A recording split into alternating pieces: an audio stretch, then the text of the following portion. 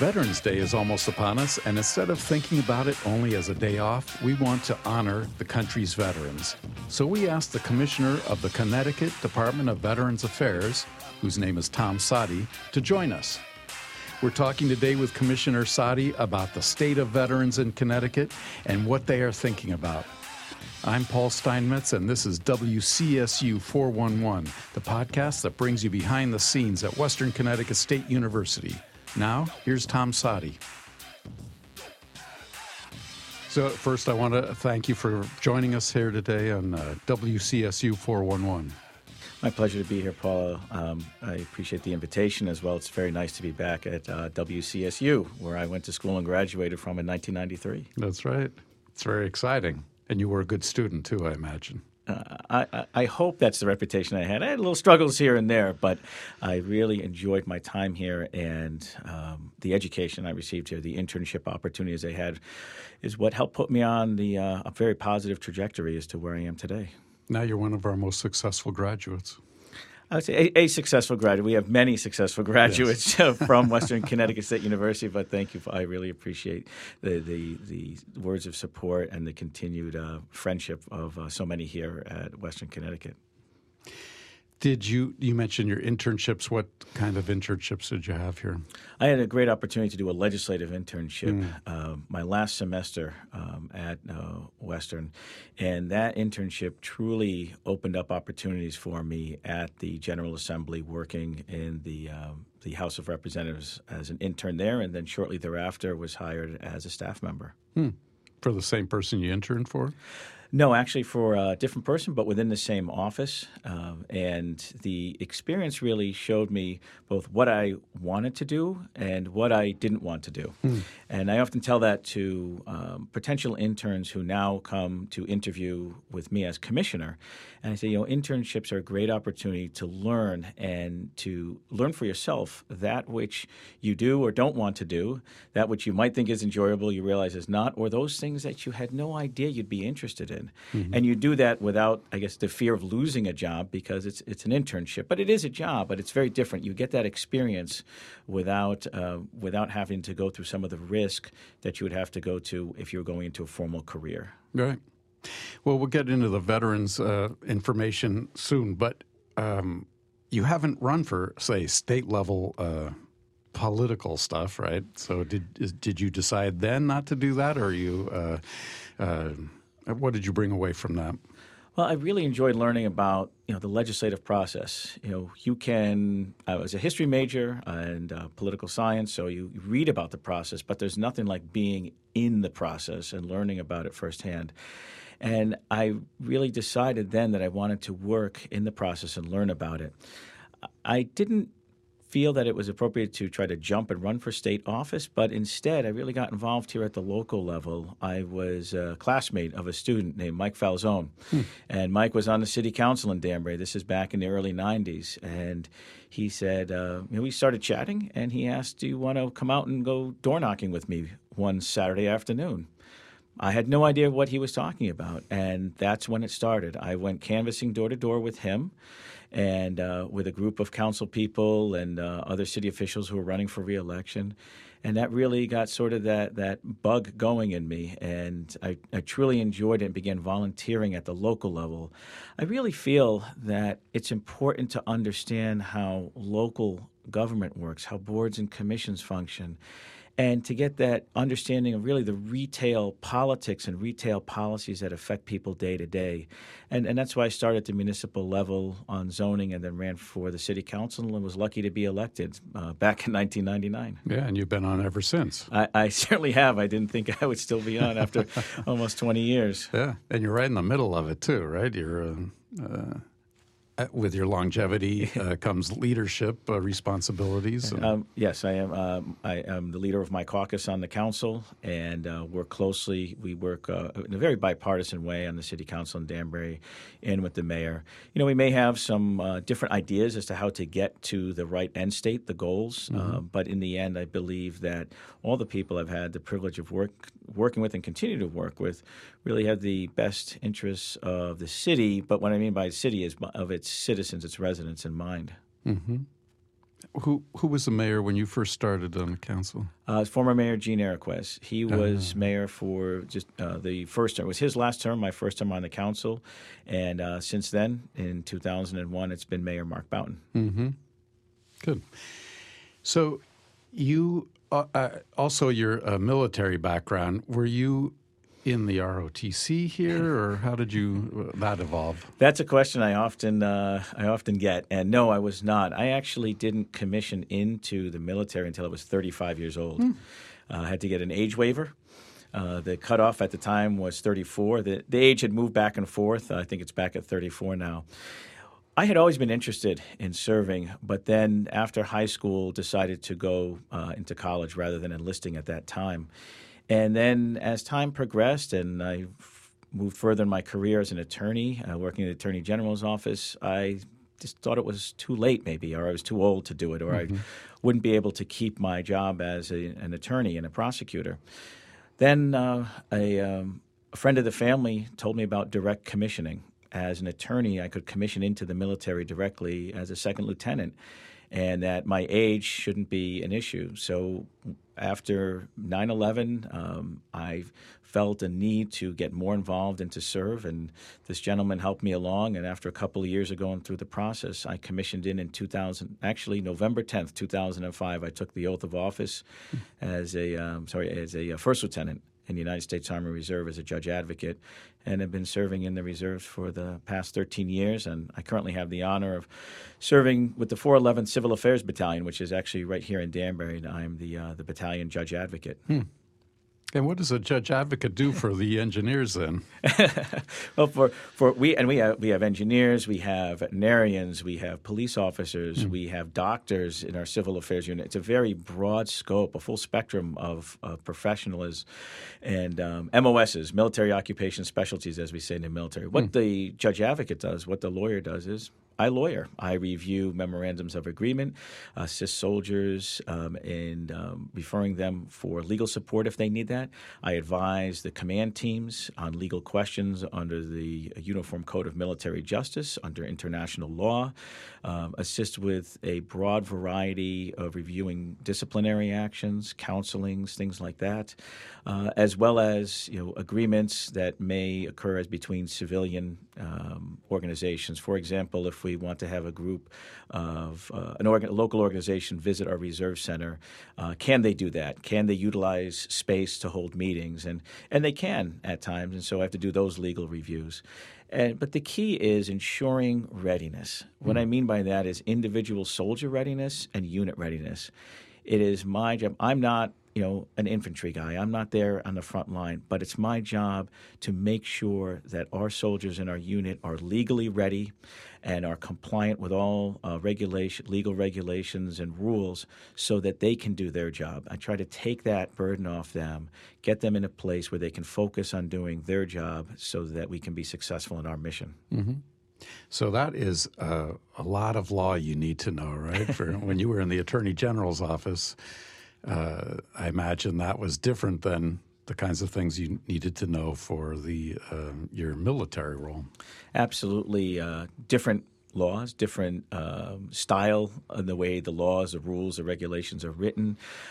But having served in the Attorney General's office for 15 years, both litigating civil cases and prosecuting a limited number of criminal cases, it gave me a great experience and skill set to then apply to my service in the military and helping our soldiers in a very dynamic way. I knew of community-based support systems to refer them to, because very often legal issues, just as with civilians, it's the same as with civilians as it is with soldiers. Oftentimes, legal issues aren't strictly legal issues.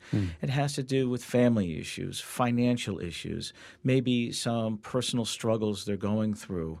And to be able to address that in a holistic way really goes to what I said earlier in putting the soldier in a good place on a positive trajectory so they can do their mission. So my experiences at the AG's office and just working in local politics and on the city council has helped. It's been a very positive sort of marriage or blending. And also, my connections with our local veterans organizations has been very helpful. The local veterans community has been great supporters of the 411 Civil Affairs Battalion and vice versa. We have an really dynamic relationship between the city, veterans organizations, and our reserve soldiers here in Danbury. Very positive one. Mm-hmm. So there's room to find the gray areas in the legal some of the legal situations you find yourself adjudicating, it sounds like.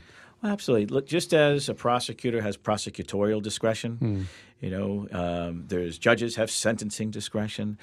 When you're looking at a legal issue for a person, a soldier, or for a unit, you have to think about it in the context of what are the second and third order effects.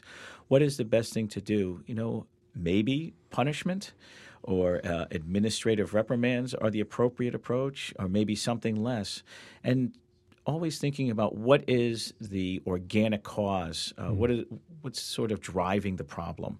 And so what I try to do is to look at a case or a soldier or an issue within the unit as, is there something deeper than just what's on the face that may be violating or pushing the envelope of a regulation or law, and how can we resolve it in a positive way, both to address and correct the violation, but to put the soldier, the unit, or the person who needs legal support on a positive trajectory forward. That's very good. And were you married when you joined the military, the reserves? I was actually engaged to my wife, Valerie, and I went to officer basic training about a month after taking my oath, month and a half, so in January of 2006, and then about 8 or 9 months later, Valerie and I were married in October.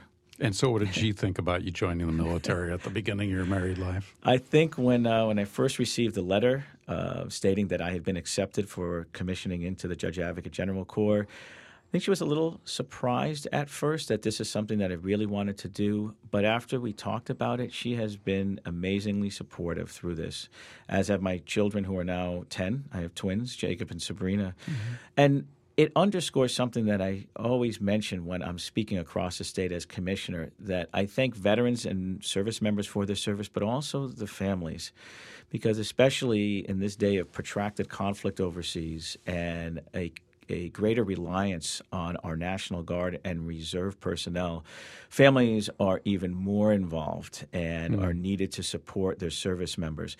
And also on the active duty side. But family members serve with the military personnel when they are deployed, and they also serve when they return home, whether they have visible or invisible wounds of war, or simply are having some difficulty adjusting to civilian life and getting back into work. So it is the service of our men and women in uniform and their families that really matters. I think a lot of people forget that the families serve as well. There are really a lot of challenges with supporting the person who's serving in the military. Yeah, I have seen personnel in a unit I was formerly in, and who were lawyers and whose firms struggled when they were deployed. Also, children who for maybe a year or two at a time, maybe only saw a mother or father. And let's remember, these are mothers and fathers. Mm-hmm. Only saw them maybe for block leave for 2 weeks in a 20 or 24-month period. Yeah. Missed birthdays, soccer games, all the usual things. And so it's an adjustment to come back. And families struggle at times, and so they need community support, and the military has done a great thing with what are called FRGs, Family Readiness Groups. In the past decade and a half, the military has really stepped forward to provide a significant amount of more support services than had existed in the past. And I really compare, and it's sad, but it's good in a way. It's sad that during the Vietnam era and when those military personnel, those veterans were coming home, they didn't have those support services. They didn't have the support of the public and the broader community. We've learned from those mistakes, and I always say, whether you agree or disagree with the conflict or with our national policy or military policy, don't blame the men and women who are serving. They didn't decide to start a conflict. They don't get to decide how it's fought, and they certainly are not the ones sitting at the negotiating table. So let's support them. We can oppose a political decision, but let's not oppose or undermine our men and women in uniform. I think that most people have that feeling now, right? Yeah, They support the I members of absolutely the agree with that. military. It's very different than it was, 40 years ago, quite literally 40, 45 years ago. Even in World War II, everybody supported, so mostly supported the war and everything, but the military people were discharged. They were in the military one day, they were at home the next, more or less, and that was that. They didn't get any. It's not that they didn't get any support, but they were on their own, basically. There were millions who were discharged. We went from between 12 to 13 million men and women in uniform and auxiliaries to, I think, discharging close to 8 or 9, almost 10 million, and then a buildup again in Korea. Mm-hmm. But you're right. There were benefits and programs like the GI Bill and reemployment, but not the broad base of services, particularly, I think, to address what we now refer to as PTS or PTSD, those invisible wounds of war, and traumatic brain injury.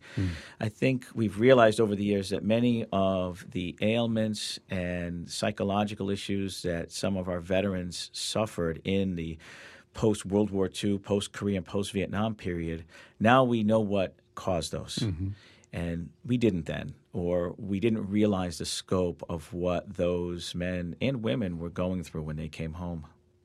It wasn't really that long ago, but it took people had no idea what was going on with service members from World War II, Korea, probably Vietnam either, and at least there's some recognition now that you can't just dump them on the sidewalk in front of their house anymore and expect things to return to normal.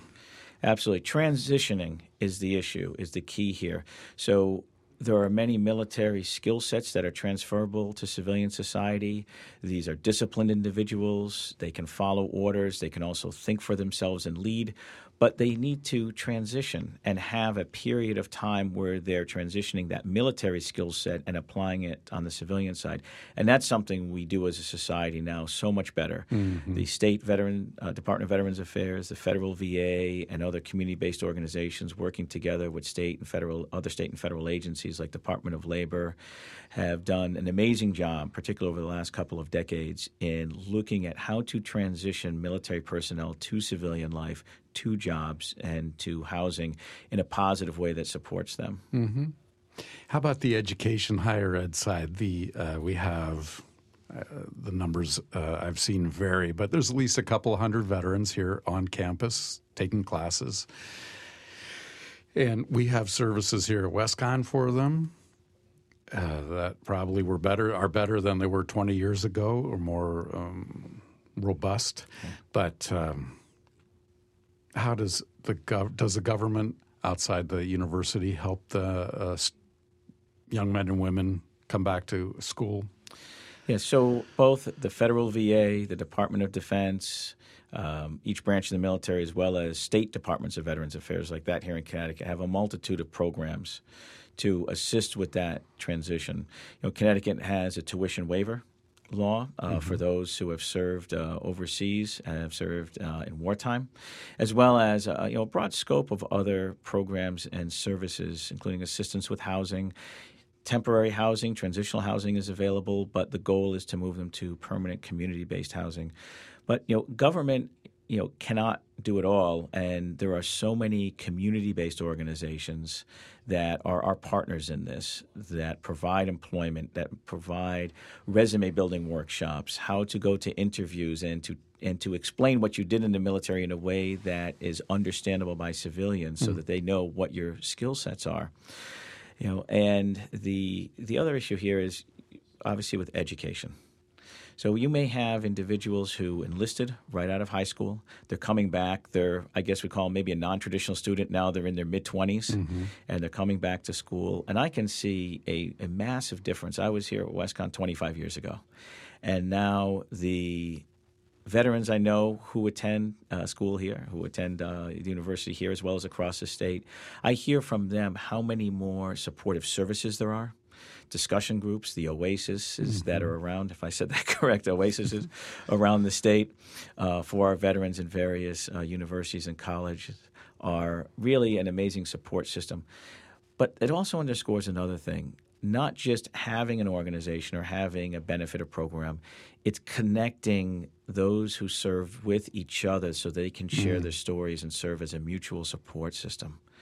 I've seen it with older veterans and with younger veterans, that when they are with those who have experienced that which they experienced, that connection is incredibly helpful psychologically.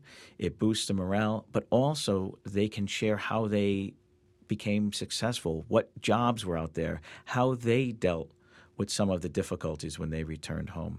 And that is an invaluable asset to have now that I don't think existed as much 2 or 3 or 4 decades ago. We have a veterans lounge here, which has been around for a few years, and I've wondered whether that really is how valuable that is. But there's a case where it would be valuable. No one but veterans are allowed in there, and they, I assume, get a chance to get to know each other and talk. It's something that's very similar to what are known as coffee houses. So the coffee houses initiative here in Connecticut began several years ago, and what it now has become is veterans come together, whether for coffee and breakfast.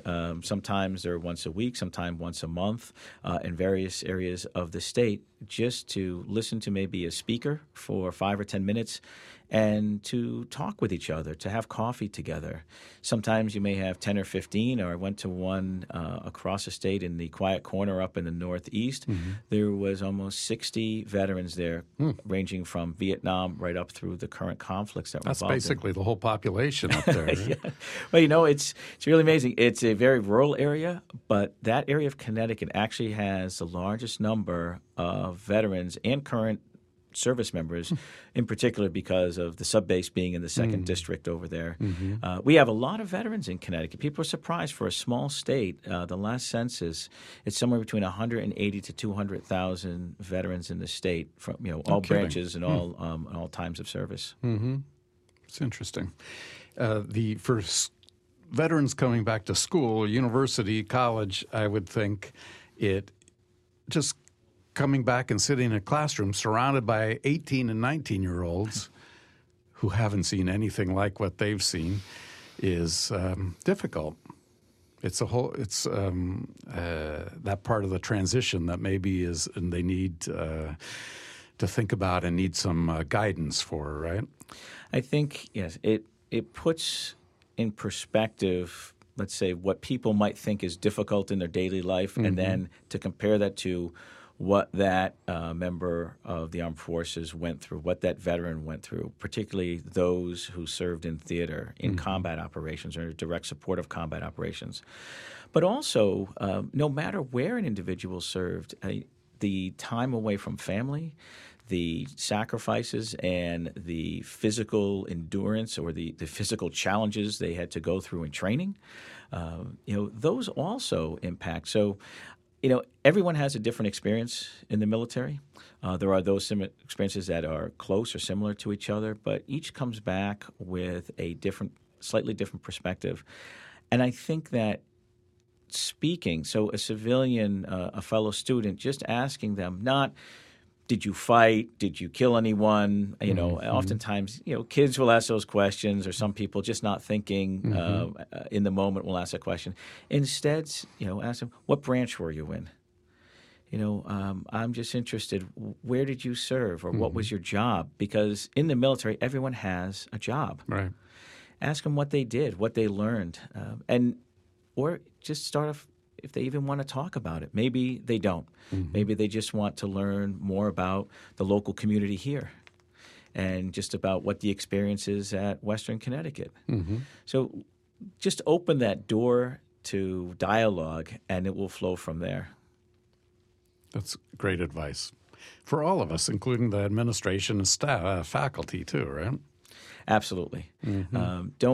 I've seen sort of two dynamics occur when someone returns home, and I've heard them tell me this. People don't ask them anything about their military service and just think, well, the individual, he doesn't or she doesn't want to talk about that. They just want to do their civilian thing, or ask too much. So it's a balance, but open the door to dialogue, and it will flow naturally in its own course. It's very interesting. So how have you found the job of commissioner? Has it been different than you thought it would be, or presented different challenges than you thought? You had worked as a chief of staff and general counsel in the Veteran Affairs Office before you were commissioner. Yeah, it's definitely different than what I initially expected. I came on about 3.5 years ago as a chief of staff and general counsel for former Commissioner Conley. And then when he stepped aside to seek some other professional opportunities last October, I became the acting commissioner and then commissioner. So I've been in the official position for just about a year now as acting and then confirmed commissioner. What I found that was different than what I expected is actually the amount of contact that as a commissioner I have with individual veterans. So while I'm running an agency and all the administrative tasks that come along with that, there is a significant amount and importance to that personal contact. I am overwhelmed when I have veterans, World War II veterans, who shake my hand and say, "Thank you, Commissioner, for what you do." And I respond, it's not what I do, it's what you did in serving your country, and it's what we as a team at the Department of Veterans Affairs do for our patients in our healthcare facility, for our residents, in our housing and residential facilities, but also just for all the veterans across the state, but also so many other state agencies. I have realized that there's such a scope of services and programs out there and community-based providers that are ready and willing to help our veterans and service members. And so connecting our veterans and service members with those programs and services and providers is so important. So people say, what is one of the biggest challenges? And it's connectivity. In a day and age when we're so connected with smartphones and the internet, oftentimes it's not that the technology isn't there, it's getting that veteran or that service member to connect with the program or service, telling them it's okay to reach out, or telling a family member it's okay to reach out. And even if you might not be in need now, you might not know what's out there for you to help you. And even if it's not something you need now or your family needs now, maybe sometime in the future. So I always encourage people, go to our website. You just Google Connecticut Department Veterans Affairs or CTDVA, and there's a broad scope of information there. But also it connects you to our federal partners. And, you know, with smartphones being the tool of the day, we have an app that can be downloaded and connect veterans and service members and family members in real time to programs and services. So is there a reluctance of some veterans to take advantage or learn about what is out there for them? I think some don't know what's available. Also, what is available changes. So I've had many veterans tell me, well, Commissioner, I applied for a service-connected disability or something because I have a certain type of cancer or another ailment, but I was told that that's not connected with my service. And then over the years, though, that which is considered service-connected has changed, particularly with those who suffered the aftermath of Agent Orange. And so if someone was denied a service or a program because of purported ineligibility 10, 15, 20 years ago, they may be eligible now. So I always encourage those to come back to seek more information, see if the laws have changed, if the rules have changed, but also just to know what may be available in the future, benefits for your family. And, these benefits, these programs and services were earned through service. There's another dynamic is I often hear a veteran will say, well, you know what, I don't need that program and service. Someone else needs it more than me. And when I tell them it, that is incredibly honorable. But generally, now there are limited dollars at times, but generally the programs and services are available for all those who are in need. So if a veteran avails himself of a program or service, they're not displacing someone else. With most of our programs and services, that is certainly the case. They're not displacing someone else by seeking that service for themselves. So you're an advocate for veterans in the state. Then would you describe yourself that way? Absolutely. And is that not different than your predecessor or recent past probably, but You mentioned Agent Orange, and I don't remember all the details, but certainly there was a big push by the government, the federal government, to say, oh, no, Agent Orange didn't hurt anybody, for instance. And obviously it did. It was pouring pesticide on people or being involved in pesticide application, or not pesticide, but killing plants. That made you maybe make you sick. You might think that that's not a good thing to take a bath in. Well, when there's a chemical that can defoliate vast stretches of a land, clearly there was something that would impact humans negatively who came in contact with that. And when you talk about my predecessor or previous administrators in the state of Connecticut or previous VA administrators and at the federal level, there has been a significant change over the years to recognize for lack of a better word, the fallout from the use of various chemicals. Also, there is now issues with regard to the burn pits from the Gulf War and even from the current conflicts that we're involved in, as well as residual impacts, those who maybe were in the Blue Water Navy, for example, Vietnam. Blue Water Navy individuals who suffered from ailments related to Agent Orange, but they weren't boots on ground in Vietnam. They were maybe 8, 10, or 12 miles offshore, oftentimes closer, but they drank water drawn from the mainland.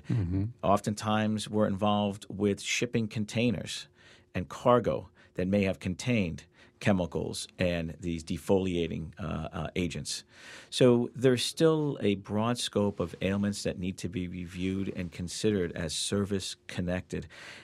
And unfortunately, we often only learn of them years or even decades later because they manifest themselves in various ways, diseases, chronic diseases, acute diseases that aren't known or weren't realized at the time of discharge or a year or two after the individuals came home. And are you in charge of the hospitals in the state? So this is a common area of discussion or explanation. So there are 3 veterans hospitals in the state of Connecticut. 2 are federal. One is in Newington and one is in West Haven. Those are the Federal Department of Veterans Affairs. Those are acute care surgical hospitals. West Haven has long-term overnight care for surgery, and Newington is predominantly outpatient. And they provide a broad range of federal services. The Rocky Hill facility that I am commissioner of, that's our main campus in Rocky Hill, Connecticut, we have a long-term chronic disease facility, long-term care for veterans. We are not a surgical hospital. We also have a residential facility for individual veterans, male and female, and we have 5 family homes for veterans with eligible dependents, spouse, and or children. And that is at our Rocky Hill campus. But around the state, we also have veteran service officers in each of the congressional districts. And these VSOs, these veteran service officers, represent, at no charge, veterans and their eligible dependents in claims for federal, state, and local benefits. These are those service-connected benefit claims, pension claims, and other benefits that these veterans or their eligible dependents, such as some children or widows may be eligible for, are seeking. And so our veteran service officers around the state represent them in those claims. And we have a great partnership with the federal VA. So we co-manage our veterans' care. So many of the veterans that are in our long-term health care center in Rocky Hill receive their acute care from a primary care provider from the federal VA. So it is a partnership between the State Department of Veterans Affairs and the Federal Department of Veterans Affairs. So the federal VA has the most employees of any government agency, and I don't pay too much attention to it or every day, but, often it's just in a mess, right? Something horrible's going on at the hospitals, or the commissioner is getting fired, or secretary, and there's an uproar. So it sounds like it's a very difficult operation to manage. Does that translate on a slightly smaller level here, or is it more manageable here? Well, I'd say, because of the size of the federal VA, even, not even when they are doing things right, and more often than not, they are, and they are providing great service to veterans and their dependents across the country and in the territories of the United States. It's unfortunate that there was not the understanding of the impact of those returning from the recent conflict since 9/11, what impact that would have on the federal VA. Obviously, the amount of personnel involved in these wars in Afghanistan and Iraq and other operations around the globe, as well as the length of the conflict, the length of time, was underestimated from the beginning. And so the federal VA was not ready for this number of personnel to need VA services. So they had to beef up their staff, and they did. But in the meantime, there were significant deficiencies. I can tell you, though, that Connecticut VA, the federal VA in Connecticut, in Newington, and in West Haven are among the highest rated state VA, federal VA facilities in any state. They do an amazing job. We at the state level work directly with them, with the local director of the federal VA, Dr. Jerry Culleton, and they do an amazing job here. And when you have the largest federal agency that cares for hundreds of thousands of individuals, there, of course, are going to be missteps. That's not acceptable, and they must be corrected. But that is something that I think the VA is moving in a very positive direction with the new Secretary Wilkie, who has long experience in the federal VA, who himself is, I believe, a lieutenant colonel in the reserve, and so he's currently serving as well. I think he has done a great job with reaching out to state departments of Veterans Affairs and maintaining that connectivity with all his federal VA facilities throughout the nation and our territory. So we always need to look at improvements that need to be made and to correct any deficiencies, because it's unacceptable that a veteran has to wait for weeks or months for an appointment, or, heaven forbid, a medical mistake or an oversight occurs. So improvements can always be made, but I think we're moving in the right direction. More staff, I think, though, is needed, particularly in processing claims, because, again, many more claims are coming in than were expected 10 or 15 years ago. Mm-hmm. Can I shift just to a little more personal question? We're recording this before the state elections, just before Veterans Day. So what happens to you after the election for governor? Well, as I've told my staff and veterans that I meet with around the state, is that I serve at the pleasure of whoever is the sitting governor, and whatever is the result of the election, I tell people there will be a new governor sworn in January 2019. So I will see what happens. I certainly would enjoy continuing to serve as commissioner. It has been an amazing and fulfilling experience for me. But in the meantime, what I've told my staff, what I tell our veteran patients and residents and veterans around the state is I'm doing my job to put the agency in as strong a footing and a position it can be so it can carry on no matter who is commissioner. Because ultimately, it's not about the commissioner individually. It's about the functionality of an agency to carry out our mission. And our mission is serving those who have served. And with 4 simple words, there's an awesome responsibility, because it's only due to those who have served and those who continue to serve that we can live in this great nation, this free and democratic country. So I again, certainly like to stay on as commissioner, but that being said, my job is to do that which puts the agency in the best position possible for the long term to serve our veterans. Now, you think about veterans and veterans issues every day, all year long, but we're heading towards Veterans Day. So what would be your message to the public about the state of veterans now, and what we should be thinking about our veteran population here in Connecticut? I want to start off sort of responding to that by talking about the milestone that this Veterans Day is or marks. It's 100 years since what was then known as Armistice Day occurred, the ceasefire and the armistice on November 11th, 1918, ending World War I, which shortly thereafter was referred to as the war to end all wars, or the Great War, because nobody at the time could really conceive that there could be another war of a scale beyond that which millions, hundreds of millions of people went through, and tens of millions of people, civilian and military, suffered and perished or were wounded. It's 100 years ago, November 11th, that those documents were signed. So we all know throughout this previous century, so many other wars have occurred, so many tens of millions lost in those wars. So what I think Americans should think about is what we can do as a society to support those who have gone through the conflicts, those who have served and continue to serve, but also collectively not just remember, memorialize, or thank, because words are important, but words must be matched with actions.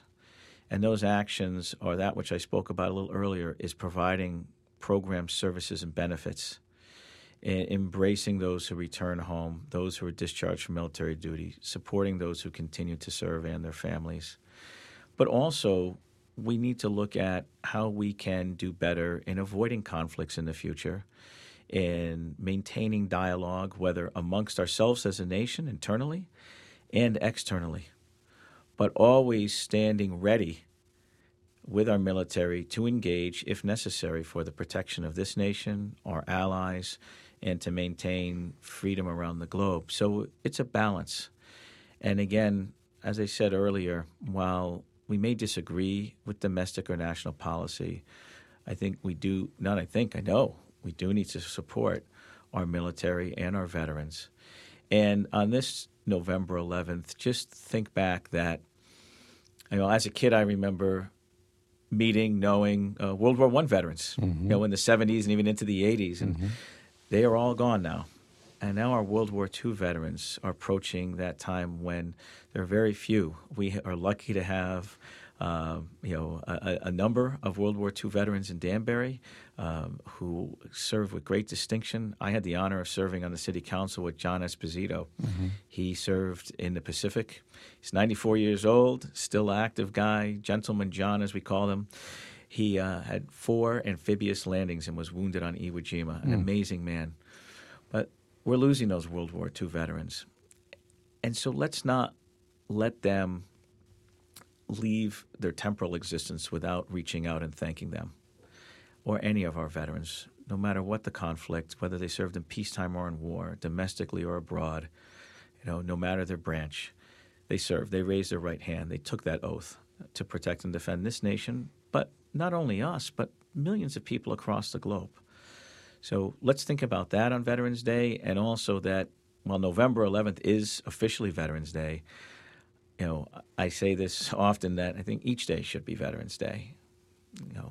So while we commemorate that on the calendar specifically, let's remember them year-round. Those are great thoughts. Sounds like you're doing a great job as commissioner. I appreciate your work there, and it's nice to know you and having worked with you in Danbury, too. Well, thank you so much. It's a pleasure to be here. I am so thankful for this opportunity and appreciate the university's support of our veterans and service members and the great programs you have here. Thank you very much, Tom. Thank you.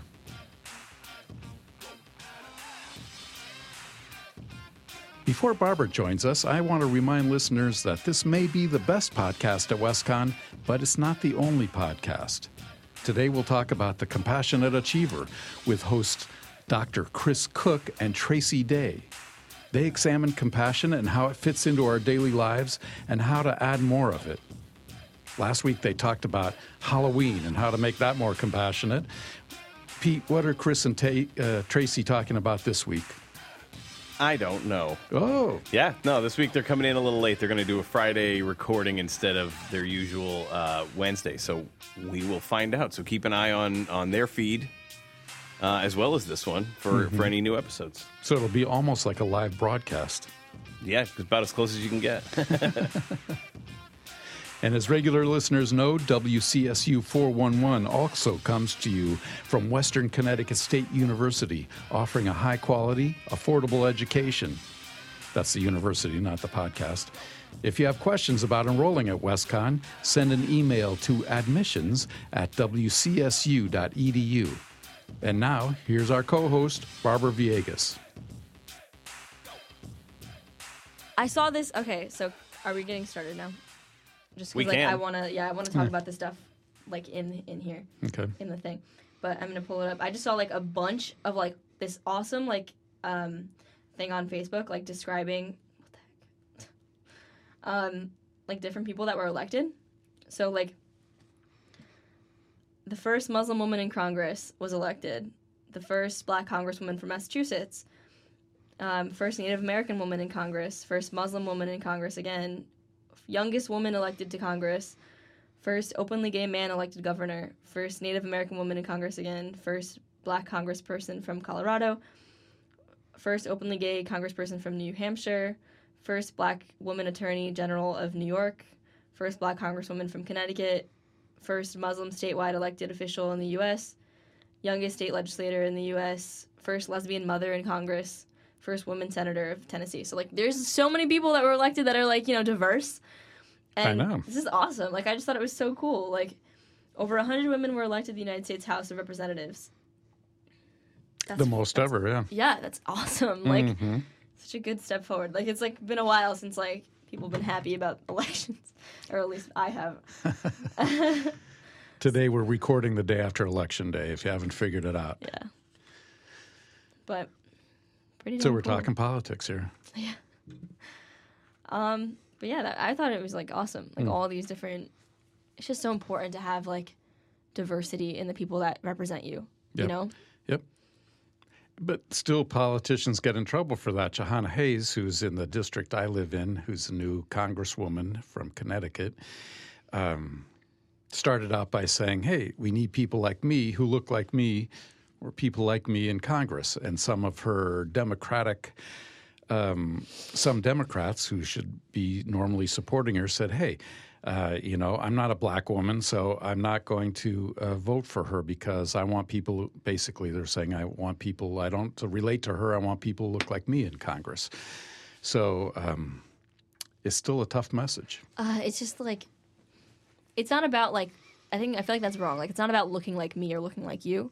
It's about diversity. That's right. Like, She wasn't saying that either. She was saying someone from a tough background. She was a, you know, teenage mother, et cetera. Yeah. Like, I totally understand, like, the message and stuff. That makes sense. People just like to twist everything and, like, just make it bad. And it's, like, even, like affirmative action programs and stuff for, like, colleges. Like, they need a compelling, what is it? They need a, what is it? It's a, oh, my God, I say this I say this word, like, at least 3 times a week for my argument. It's, It's like a reason, right? No. They need. Okay, let's just like cut right here and then like act like I didn't take like 8 hours to think of this word. Just give me a second. Enter the Jeopardy theme song. Like do some background music like ticking clock. Yeah. Girl from Ipanema. Critical mass. That's what it is. Oh my God. A critical mass. That's what it is. Sorry, I'm like screaming. But yeah, you need a critical mass of a diverse population, basically, and that's like kind of like the way that you get around like doing a quota, because you can't do a quota, obviously, that's unconstitutional. But if an affirmative action program with like a university needs that, like imagine in Congress, in like the House, like in politics, like you need a critical mass of people that are diverse and that represent different issues, because like that's like you want to vote for people that like you can, that kind of like emulate you, that you can like rely on and like understands like your perspective, because like if it's all like certain, Yeah, that's true. you know, White males. Well, exactly. yeah, it should reflect the diversity of the population. You Yeah. would think. That's And like it the whole hasn't point. for a very, very long time. Yeah, Like so, ever. Ever. ever, literally.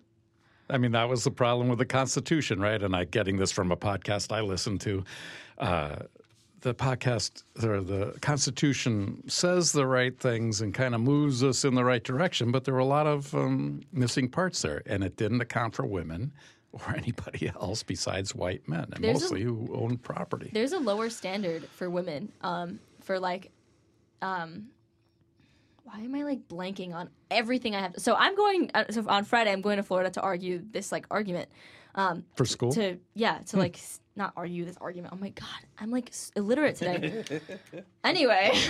Is it a contest? I hope not. 'Cause It actually is, but I have like notes in front of me, which is why Okay. like I don't have them right now. Like I don't rely. Like obviously I rely on them, but like it has like all the case law and everything. But basically there's like a lower standard. It's like strict scrutiny and intermediate scrutiny when looking at discrimination. So race is held to strict scrutiny, which it makes sense. You know, the whole 14th Amendment was made after the Civil War because of racism. Right. But like women are held to a lower standard, saying that like in discrimination cases type of thing, like it's a lower standard when you look at if a woman was discriminated against. And as much as like it makes sense kind of because women are biologically different than men and like it's more than just like a facial race thing, Right. Yep. it's still like what? Like I feel like it should still be strict scrutiny, even though like precedent and case law and everything just says like it's intermediate scrutiny when like looking at that kind of thing. But like to me, it's just like, all right, Women it's time to are step up. accepted in the most rigorous military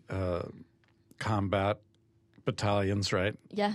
Battalion may not be the right word, but in the they can fight in any. They've been accepted in the Army Rangers. Yeah.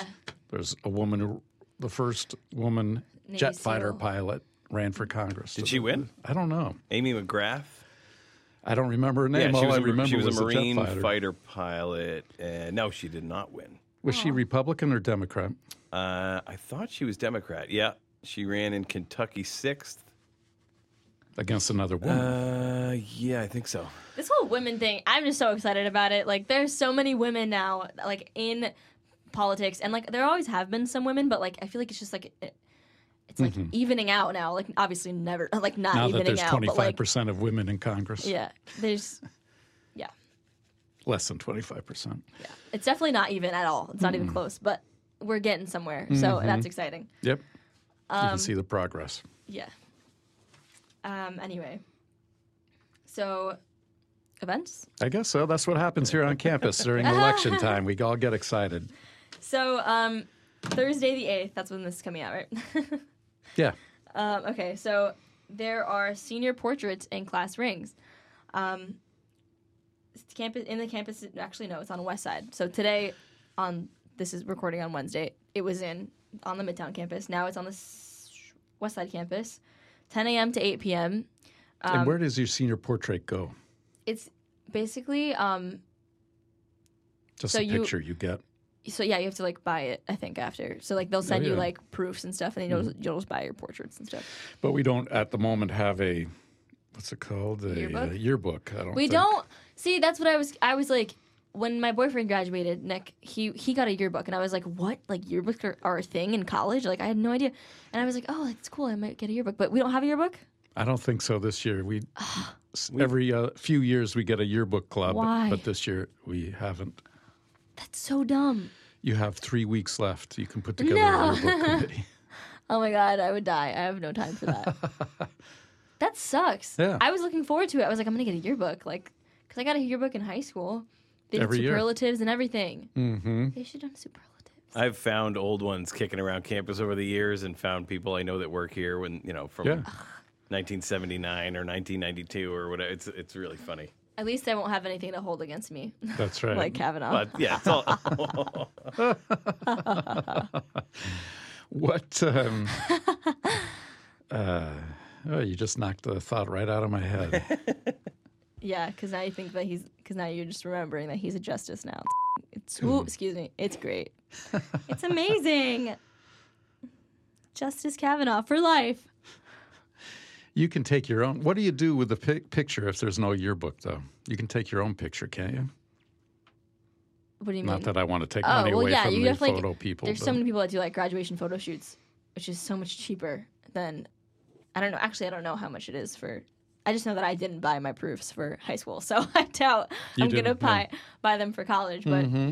they were so nice in high school. Like I literally just had to talk to my friend about this today because I just took my pictures today too, and I was like, I should have bought the high school ones. Like they were so cute. Mm-hmm. And it was so nice. Like it feels real now because like now I know like it must feel real for everyone that's graduating in May, but like I'm graduating next month, and like I didn't feel like it. And then now like I took the pictures for like the diploma and like the cap and the gown and everything, and I was like, oh my god, like it's I'm there. Hey, that's cool. Poor Pete's probably like lowering my mic so much. It's all right. Like, Today's an All exciting you have to day. do is take your finals, right, and pass. Yeah, pretty much. You're all on track with that, right? Yeah, we're No good. messing around. Took my and, CLEP exam. Oh, yeah. I passed. You did? Yes, I did. Hey, so 6 credits right there, right? Yep. So now You're I'm all good. set. As long as I pass my classes, I'm good to graduate, which is awesome. And I also signed up for my Kaplan LSAT class in good. February. It's like a month of classes, just like rigidly trying to prepare you for the LSAT, and then the end of March 30th, I take the LSAT. No kidding. Boy, you're right on the path. Yes. And then in the meantime, I'm also like doing applications and all that for colleges. And No kidding. You said you said you weren't doing all that because you're so busy. yeah, I'm not doing it like right at the moment, but after I graduate in December, that's when I'm gonna start doing all that stuff. Cause you can I know because I'm lucky that I have like this month or not this month, last semester. That's true. That's like free so that I can do all this stuff and not have to worry about anything. But yeah, let's see. Like I'm gonna apply and everything and like see how much money I can get back in scholarships and stuff like that, and like hopefully I can afford it and it works out. Because if it doesn't, then whatever, I'll just join the workforce for like 2 years and then try again next Or you time. take loans and you have 40 years to pay them off. You'll be a lawyer. Yeah. I don't know how that works. Like, I would recommend, I don't know if I should recommend it because I haven't done it yet, but like meeting with a financial planner or something, because like I have no idea how that stuff works. Like, I know that like my first year of college here, like I took out a loan for that was the stupidest thing I ever did, was take out a loan for my first year of WestCon.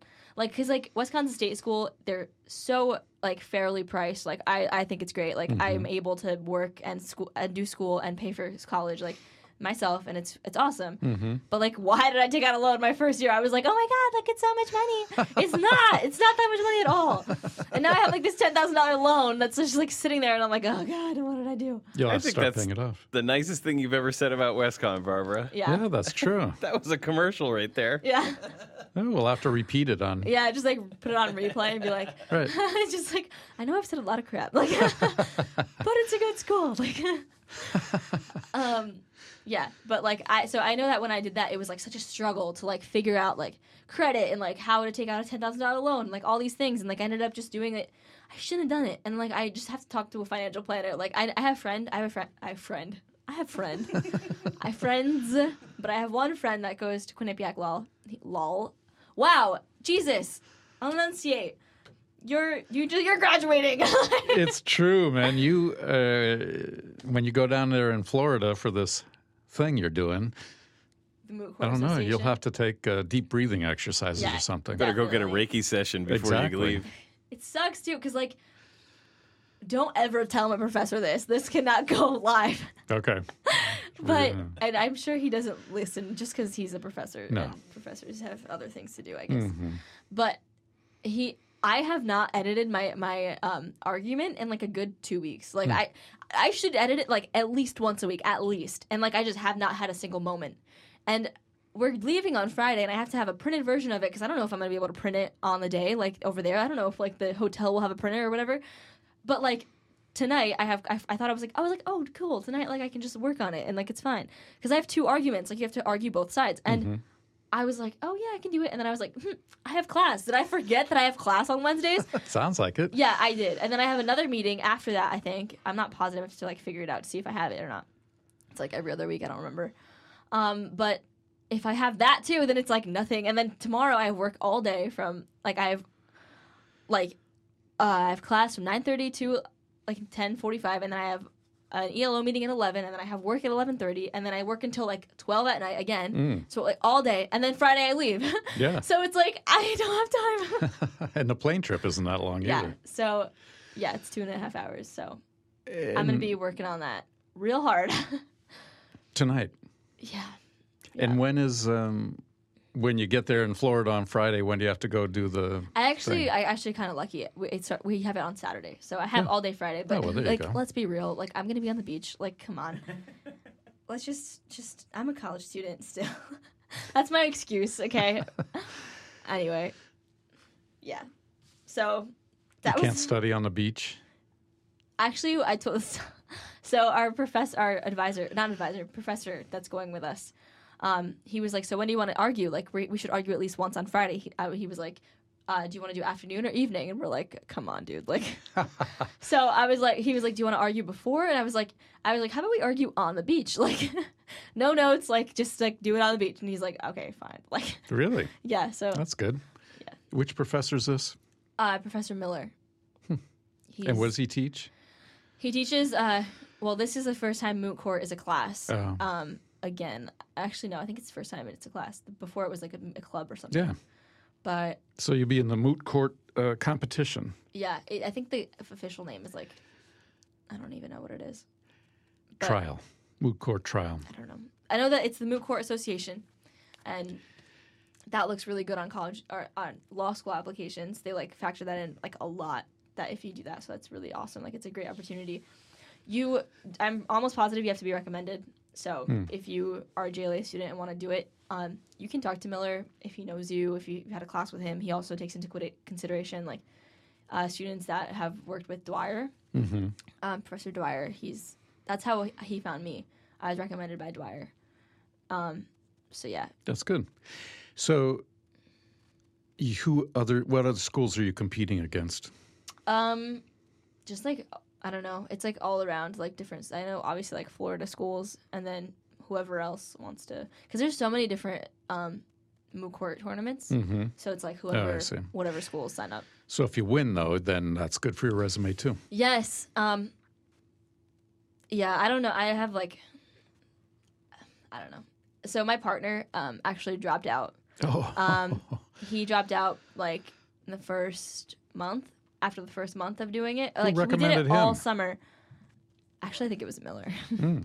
So basically, he did all the summer work. Well, he didn't do all the summer work. He was my partner. I was like so annoyed with him because I was like, "Weird, this is due. Like, have you done it? No. Okay, cool. Like, great. Like, I was lucky because I have my argument and he has his. Like, I do the 14th Amendment, he does the First Amendment, so it's like completely different. Mm-hmm. And so I was like, whatever. Like, you're just digging your own grave. Like, I don't know. Like, but basically, he dropped out, and so this new guy that's coming in, like, a saint. Like, he's great. Like, he's really trying hard, but like he has only like a month of experience. Mm-hmm. So I don't know if we win. Like, that'd be awesome. But like we have to win as a team. So he's the First Amendment. You're the Fourth Amendment. 14th. Oh, Yeah. 14th. Oh, well, that's pretty good. That's you have a lot to talk about. Yeah. So hopefully we get far. Yeah. But I give him so much credit because he's coming in like he had to. There's 10 cases to look at for the First Amendment, and then you have to like do a whole argument for both sides and everything. And he did this in like a month or 2 months. Like, so it's awesome. I could do that. I've been working on it since the summer. So yeah. So you'll have that on your resume. You're going to have the podcast on your resume. Yes, I have to update my resume. I don't have anything on there. I don't have like Daryl. I'm working with Daryl. I don't have that on there. I don't have the podcast. I don't have. I think for So your many last things. show, we should go over your resume. You want to do that? Yeah. Would that even be interesting? Yeah, bring in somebody from Career Success Center and That'd be do the whole awesome. thing. I've been meaning to go to their events. I'm so lucky. I'm so happy that like I've been banking on the fact that their events are open to alumni because I'm like I have Yeah. not gone to a single thing during my like career here, but I will go once I'm an alumni because like I have no time, like zero time. And no, they give lifetime support to Yeah, any graduates. That's why so I'm you can like, always come back so and excited get help. about it. That might be interesting, right? To have somebody come in here and do the resume with you. Yeah, let's do it. Yeah. It'd be so helpful. I'll see if they'll do that. Kill two birds with one stone. Podcast and resume. Right. And saying goodbye. Oh, let's not talk about it. We have we worked out our schedule. We have the date and everything. So when is the day when is our last podcast day? I think it's like the first week in December. Because the 5th? finals are the next something like that. Finals are the next week. That's so depressing. I know. 3. There's only 4 left then. Mhm. After this one, of course. Yeah, 5 with this one. Wow, I'm depressed now. I know. It's rough. A year in the making, Paul. That's right. How will you ever replace me? No, I'm just kidding. Huh? We'll have somebody else different on. And then you can get their life story and That's their right. struggles. Well, that's what I'm thinking. We have to have somebody who'll talk about their life story. You want to talk about my day today, though? Yeah. This This is never about events. Why is it? Why am I on here? I think we got one event in there, Yeah, right? one. The senior We'll wrap portrait. up with a couple of events. So today I had my senior portraits, and I had work in the morning, and then senior portraits in the middle, and then the podcast today at 11:45, and then I have class until 2:15, and then I have moot court, which I have to do my last argument before I leave at 2:30 until 3, and then a dentist appointment at 3:30, and then an Alpha Phi Sigma appointment. Not appointment, a meeting at 4:45, and then I have class at 5:30, and then I probably have another meeting at 8:30. So, but what's funny is yesterday I had like cavities, and I got the right side of my right side of my face like numbed and stuff, and it took like 4 hours for me to gain like feeling back in my face. Yeah. And so I'm gonna do the same thing today on the left side because I eat so much freaking M&M, so many peanut M&Ms that I just have so many freaking cavities. It's terrible. So floss, guys. I don't floss. It's terrible. You don't floss? I brush my Oh. teeth, but I don't floss. I know my dentist wants to kill me. It's fine. And I'm spending so much money on cavities. It's terrible. But I don't have like a ridiculous amount of cavities. I'm not going to tell you how many because it's just sad.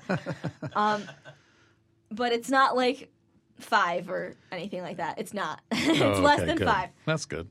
Well, didn't the dentist give you fluoride treatment when you were younger? I don't know. I don't know. That came in like when you were younger. Probably. I don't remember. Yeah, I used to get them. Yeah. Yeah, then yeah, probably. You just have bad teeth. So do I. I just eat a lot of freaking peanut M&Ms. Uh-huh. I have to stop. Lay off. Or floss. And floss, yes. God. And floss. I like it. And- Anyway, so back to my story. I almost went to work with like half my face numb. And I thought that I'd work at 4:30 and I actually had to work at 6, so I had time to recover. But this time I'm going to go straight from the dentist to a meeting to class. So Yeah. like I'm just going to look like an idiot with a lisp for like 4 hours.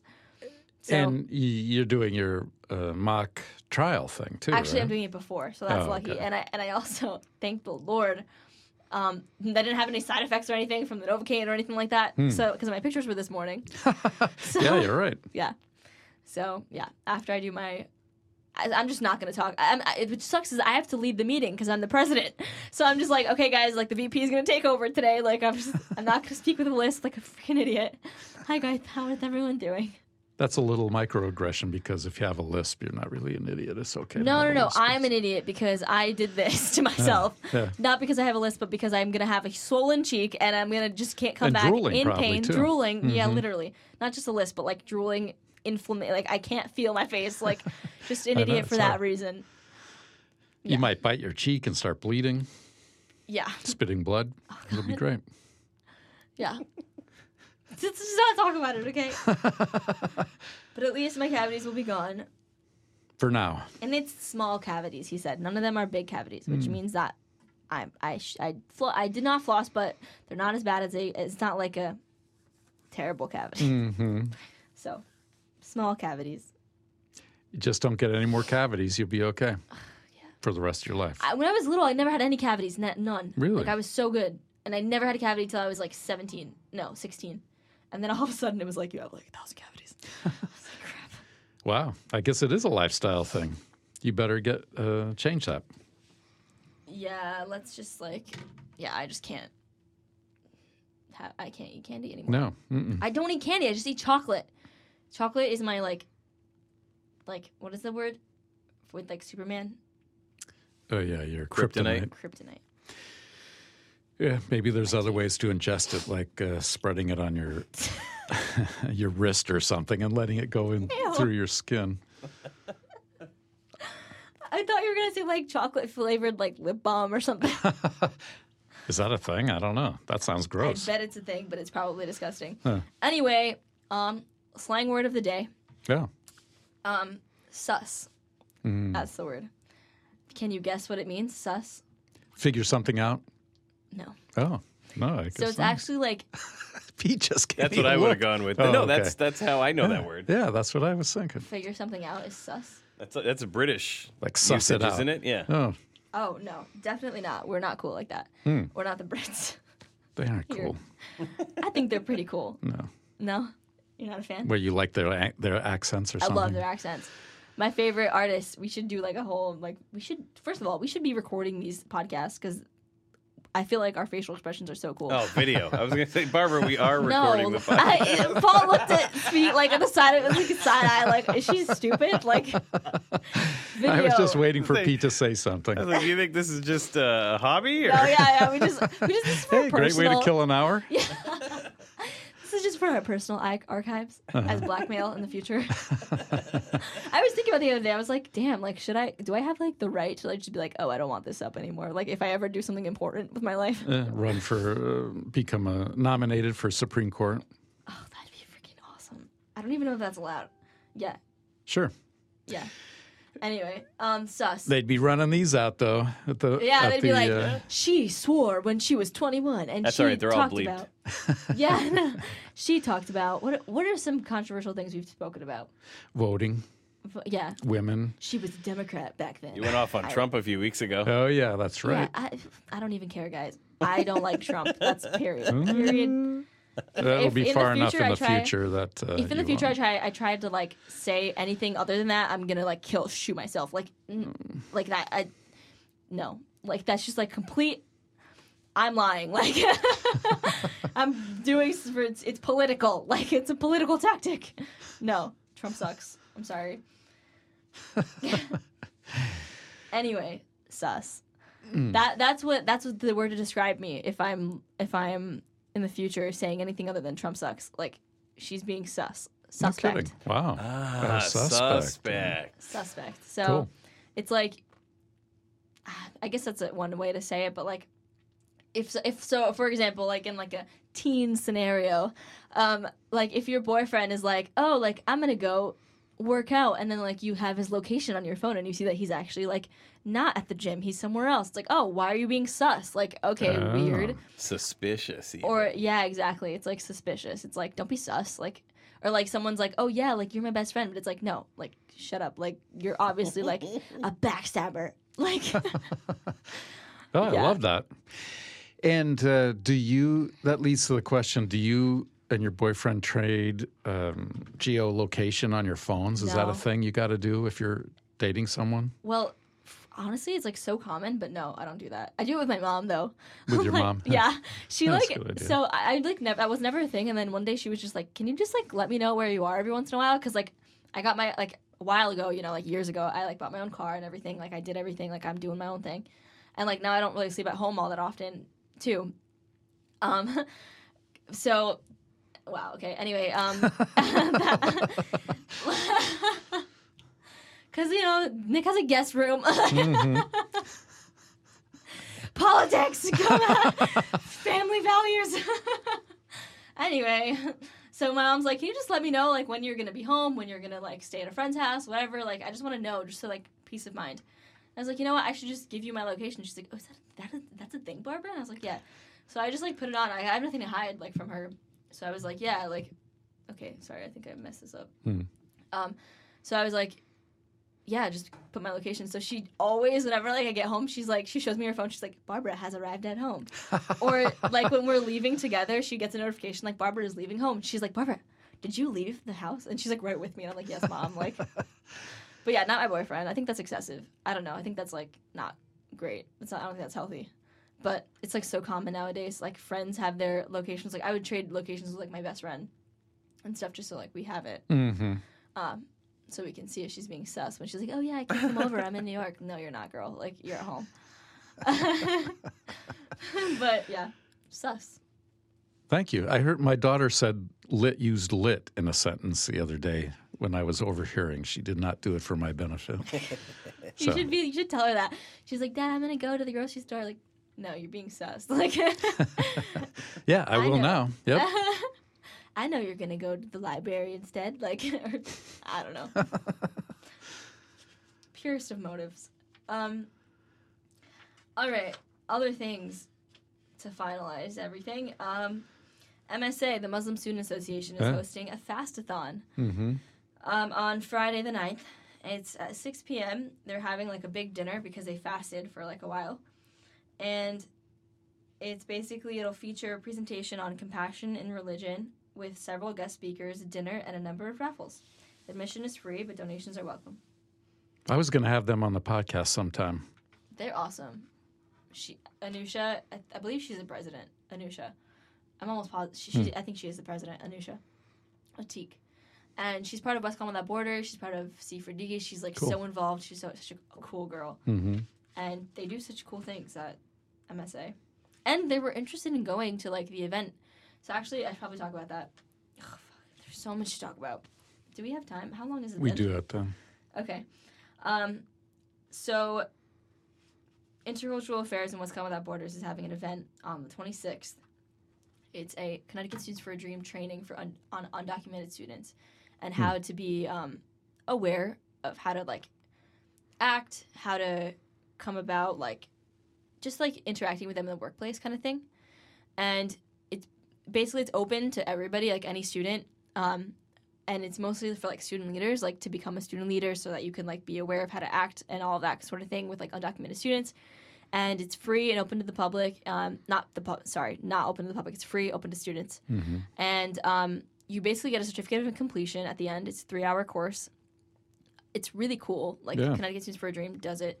And it's on the 26th. So if you're interested in going, it's really good a resume builder too, because you have like that sort of training on how to act, like how to like interact and everything like that, all those that sort of thing. So you put it on your resume. I have a certificate in, I don't know what there's a specific name for it. It's like Undocu Peers or something like that. It's really good. It's free, and there's going to be food there, like hors d'oeuvres and stuff, like hot food. And it's 3 hours, 4:45 to 7:45 in the Student Center 201. I mean, if you really wanted to just show up, you could probably. I mean, we do have a capacity of like 50 or 60, but I doubt we'll turn you away, But like, it'd be good if you could just like send me an email and register. Email is Viegas, VIEGAS 003 @connect.wcsu.edu. And same thing for the other events that I'm going to talk about. So that one's really great because it's open. We're really gearing it towards like SGA, PAC, IRHA, REC, like all of the core 5, or the big 5. To try to see if they can like, and Greek life, obviously, of course, they're invited. And so everyone's invited. And basically, like, I think SGA is going to talk about it this week to see if they're going to make it mandatory. But it's really great to get your students involved. Like you have student leaders that are going to deal with these things every single day, and they should be educated on how to do it. Like, it's not everyone. No one should be ignorant to something that's so relevant right now, like undocumented students and undocumented people in general. But and then again on December 1st, not again, but December 1st. If the event goes well, we'll have multiple trainings, which would be great. Next semester and the following semesters. And December 1st, we're having a speaker come on from Brazil. I think I've talked about the event. It's official, December 1st. It's a Saturday, and it starts at 5 with a reception at 6:30. It's spirituality with or without religion. It's with the weekend of events that Intercultural Affairs is doing with campus ministries on like holiday celebrations. That's what it's called around the world. And basically, like, you're going to learn about Hanukkah, Kwanzaa, Christmas, all that stuff. And then at the end, the last event of the series is this lecture by Benjamin Teixeira de Aguiar. That's his name. And he's Brazilian. He speaks at the UN. He had his whole, I guess, community, you could say, the Quantum Leap Institute, is part of ECOSOC, the economic, social, all that stuff from the United Nations. They have 10 voting seats. So they're like, it's a big deal. Like, he's a pretty huge guy. Like, and he actually came on campus without asking for any compensation. That's great. He's just like, I just want the event to go well, invest in the event, do this, do that, whatever, get a translator. It's going to be simultaneously translated because he speaks Portuguese. But 2 UN translators are coming to translate for him. The same ones that always translate for him because he likes them and everything, and they know his like innuendo, like all the like type of things that he does. And it's really awesome because too often he says a lot that like this new generation is just so anti-religion, not anti-religion, but like just not religious, and it's mostly because of like what is it called? Like, what is it called? It's like established religion or like formal like churches, all that stuff. Like, his whole message is that you can be spiritual without having to be religious. So it's based on a Christian faith, kind of like Christian ideals with like the Bible and stuff, but it's just spiritual with or without religion. So if you're an atheist, you want to go, you can go. If you're Catholic, Muslim, whatever, that's what I was kind of getting to. That the MSA, Anusha was really interested. She was like, oh, that's awesome. So I think that that's really cool. Like if you're from any other religion, any kind of culture, tradition, whatever, you can come and listen and just like, you know, because his whole thing is anti-prejudice. He doesn't want people to be prejudiced against one another. Women, gay. He's openly gay. He's a gay man with a husband. Like it's just awesome. Like it's just a really cool event to go to, and it's not too long. It's like an hour max, an hour and a half. It's a lecture. You don't have to stay the whole time. You know, you get like an earpiece that translates it to English. No kidding. Yeah, But the food's afterwards, right? So if you want the food, you got to stay 6:30. the whole time. Yeah, but Sounds worth it. Worth it, definitely. What's his name again? Benjamin Teixeira de Aguiar. It's Benjamin Teixeira, you could say. De Aguiar. Yeah, it sounds better with the accent. Yeah, in Portuguese, yeah. And then we have one other event. I forget what day it is. It's later in December. I believe it's on the 12th. I'm not positive. I'll get back to everyone. Okay. It's on the same time as Winter Wonderland that PAC does. And it's basically an intercultural dinner. So if any clubs or organizations want to participate in the dinner, bring food, have your culture represented, which is what we're trying to do. We're trying to get like all the clubs to come and bring foods from their culture. Like if you want your culture to be represented on that day, bring food. Just email me again at that email, viegas003@connect.wcu.edu, and let me know what you're going to bring, because I have to tell Sodexo, obviously, so don't bring anything without telling me. Actually, you can, and then I'll just tell Sodexo on that day or whatever, but preferably don't do that. Like, preferably just let me know before. Because they're going to fill in or what? Sodexo. Well, no, they're going to, they just have to know, like, what outside foods and how you're going to maintain it. Because if something needs maintenance, then tell me before, or else you can't bring it. But if you're bringing, like, cookies or something, like, whatever. But, yeah, it's going to be really cool. It's like an intercultural dinner. You can just come and, like, get sounds food good. and have your culture represented. We have giveaways, and we have a giveaway of, like, a gift card, a bunch of stress balls, like, a bunch of, like, cool little giveaways and stuff, and such cool decorations. Everything just came in the mail from Oriental Trading. And what food are you going to bring? Probably brigadeiro, which is these, like, chocolate, like, balls with, like, sprinkles. Yeah, that sounds good. Yeah. And Pete, what would you bring if you were representing your culture? You guys should all come and bring stuff.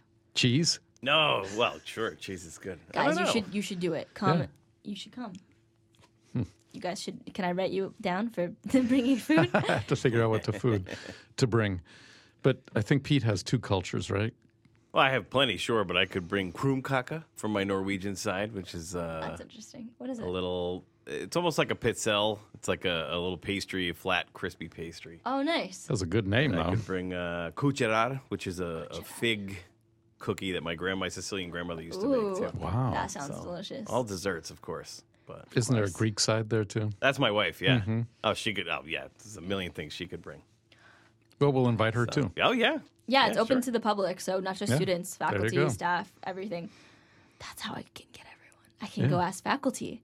Maybe Daryl will bring some stuff. Sure. So what are you going to bring? I'm still working on it. I'm trying to think. I don't really have I have a lot of, different countries in my heritage, but I have to think of which one I'd want to represent. I don't remember what day it is, but whatever, we'll figure it out.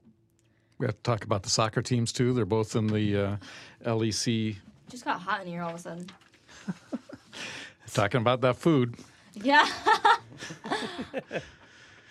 Unfortunately, the football team took it in the teeth. Pete was there.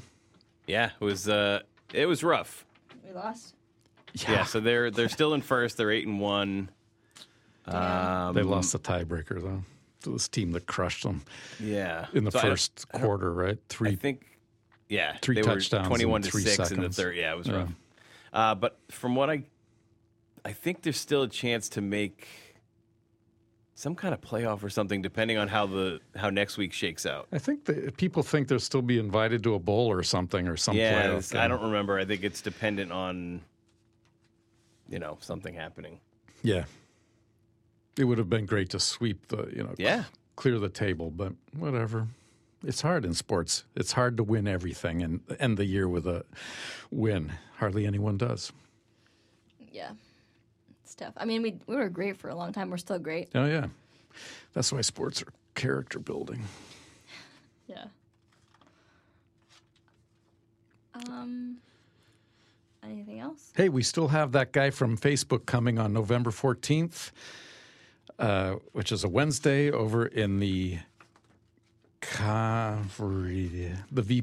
building, the arts building. What do we call that? The concert hall, right? The Veronica Hagman Concert Hall. That's right. And he'll be there at 5:30. It's free for everybody. And he's going to talk about social media and privacy and the That should be elections really and stuff good. like that. Wow. Oh, it will be good, yeah. People So- are talking about it. One last side note. Mm-hmm. On the WOW, at the end, it says podcasts. And then it says WCSU 411. Oh. And then the description says interviews with WCSU authors, Fulbright scholars, and great teachers, plus information about research and other accomplishments of student and faculty. What's it Interesting. missing? What's it missing? Yeah, we got to fix that. Actually, I think I did rewrite it for the website.